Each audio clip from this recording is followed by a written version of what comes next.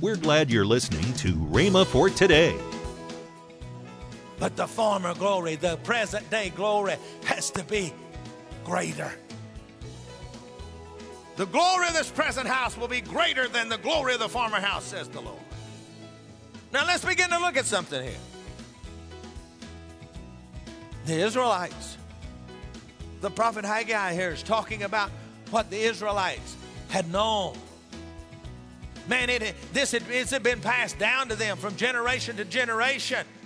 The same as we are passing the faith message, the prosperity message, the healing message, the message of all of these messages are being passed down. You're listening to Rhema for Today with Kenneth and Lynette Hagin. Later in today's program, I'll tell you about this month's special radio offer. Tomorrow is the last day. Right now, let's join Kenneth Hagin on God's greater glory. We need to get our eyes off of our well-being and onto the manifestation of God's presence in our lives, wherever we're at. And then when we come into our churches, we need to have the manifest power of God. We need to get filled with His power. We need to get a revelation of the things of God, not just a head knowledge of it. The faith message has been around long enough that in the second and third generation people now, it's head knowledge and not real revelation knowledge. To many of you sitting in this place today, it was a revelation and you walked away from churches, from family, from friends, from jobs, from everything else. But in everything, in every generation, it has to become a new revelation. It just cannot become something that is taught to them, because then it becomes head knowledge and not revelation. We need to be changed so that the glory of God can manifest in our lives. God wants His house, that's you, to be filled with the glory of God. He wants the glory of the latter house, the present day house, to be greater than it was in that day. We have had the charismatic renewal and the faith message around long enough now that people are beginning to talk about how it used to be. That is an indictment that the glory of God is not here anymore. Thank God for how it used to be. But we need to be talking about how it is now as the glory of God is manifesting Himself in our personal lives and in us corporately as the church body. Let me read Haggai 2:9 again. And let us begin to realize the latter glory was great. But the former glory, the present day glory, has to be greater. The glory of this present house will be greater than the glory of the former house, says the Lord. Now let's begin to look at something here. The Israelites. The prophet Haggai here is talking about what the Israelites had known. Man, it's been passed down to them from generation to generation. The same as we are passing the faith message, the prosperity message, the healing message, the message of all of these messages are being passed down. But with each generation, they lose a little bit. They lose a little bit. They know about it. Now they get this. They know about it, but they're not experiencing it like you did.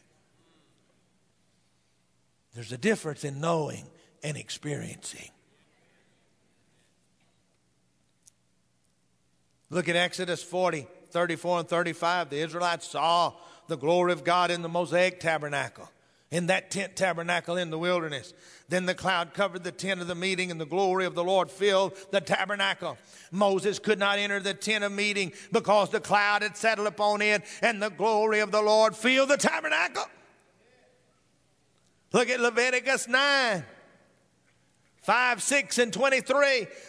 They took the things Moses commanded to the front of the tent of meeting, and the entire assembly came near and stood before the Lord. Then Moses said, this is what the Lord has commanded. You do this so the glory of the Lord may appear to you. He told them they had to do that so the glory of the Lord may appear. Now go down to verse 23. Moses and Aaron went into the tent of the meeting, and when they came out, they blessed the people, and the glory of the Lord appeared to all the people. Now we skip a few hundred years, and we got Solomon's temple. The temple that David wanted to build, but Solomon got to build. Thank God. You see, David built the foundation. He put everything together, and Solomon got to build the temple. Thank God for a man by the name of Kenneth E. Hagin that has blazed the trail. My father that I respect so highly, he has built a foundation that I am able to come along like David was and to continue to build the house on. And I'm here today to tell you that if you're going to hang with Rhema, you're going to hear faith. You're going to hear evangelism. You're going to hear, let's do what we know to do, and let's be what we know to be from the Word of God.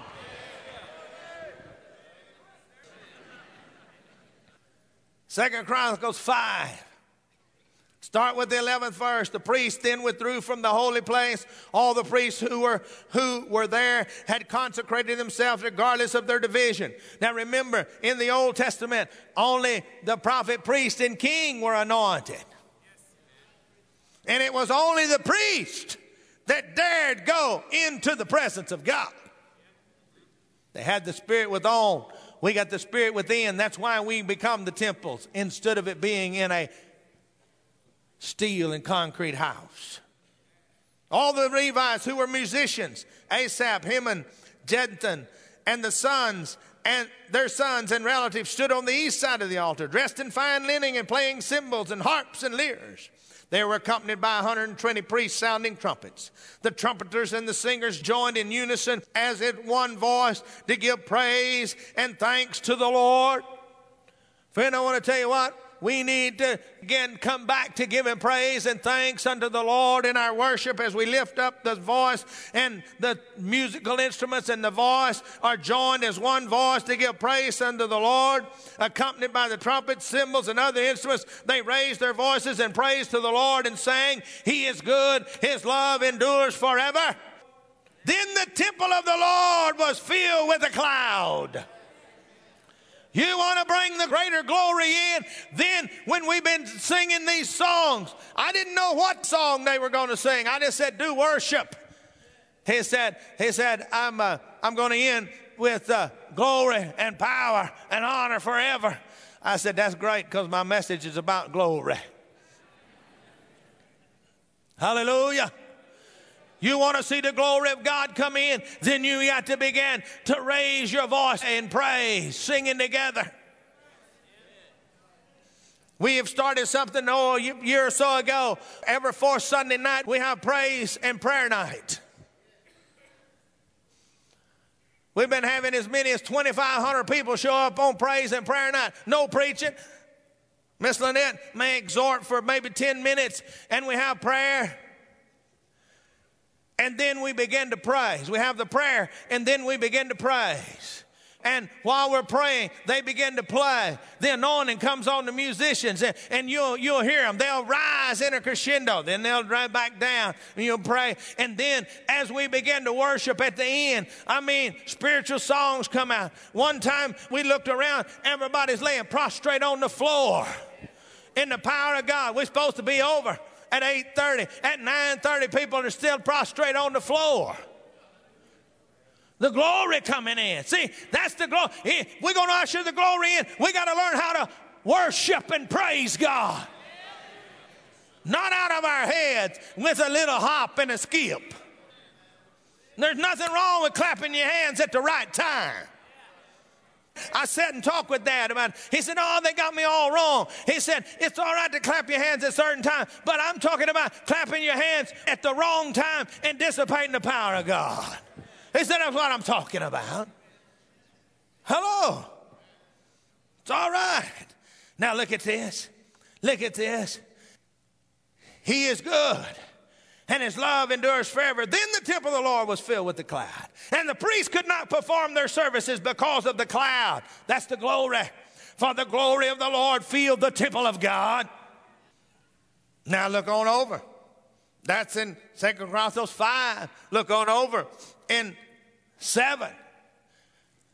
Here, when Solomon finished praying, fire came down from heaven and consumed the burnt offering and the sacrifice, and the glory of the Lord filled the temple. The priests could not enter the temple of the Lord because of the glory of the Lord that filled it.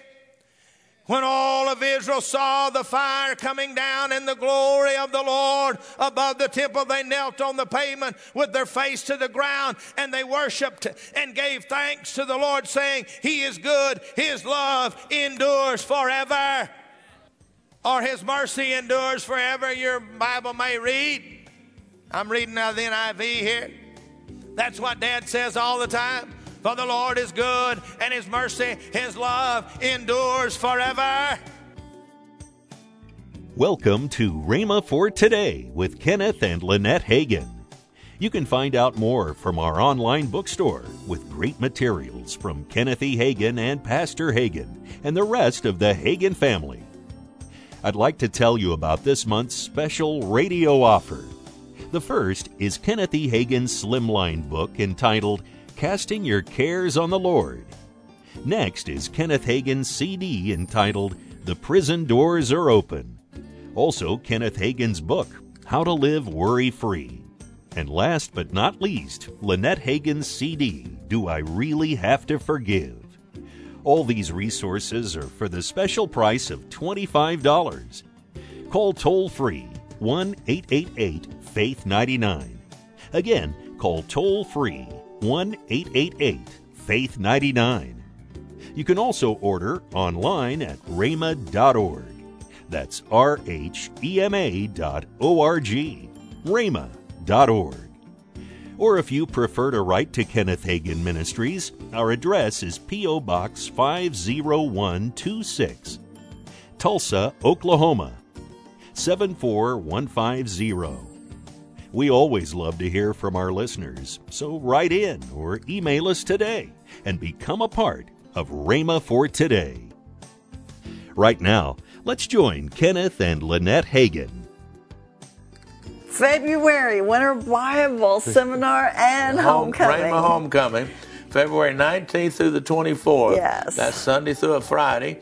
You can go to rhema.org and /WBS and register right now. That's right. But put this on your calendar. Mark your time out right now. Get everything in order where you can come. This is one of the greatest meetings of the year that we have. That's is our right. Winter Bible Seminar. There's 2 meetings we have here on campus, and that is Winter Bible Seminar in February and camp meeting in July. Those are 2 great conferences that you need to come to. So go ahead and make all your plans and get yourself ready to come to the homecoming, and that's for all you Rhema grads, and then Winter Bible Seminar for everybody, all of our partners, all of our friends. Yes. Tomorrow on Rhema for Today, we'll continue Kenneth Hagin's life-changing teaching. That's next time on Rhema for Today with Kenneth and Lynette Hagin.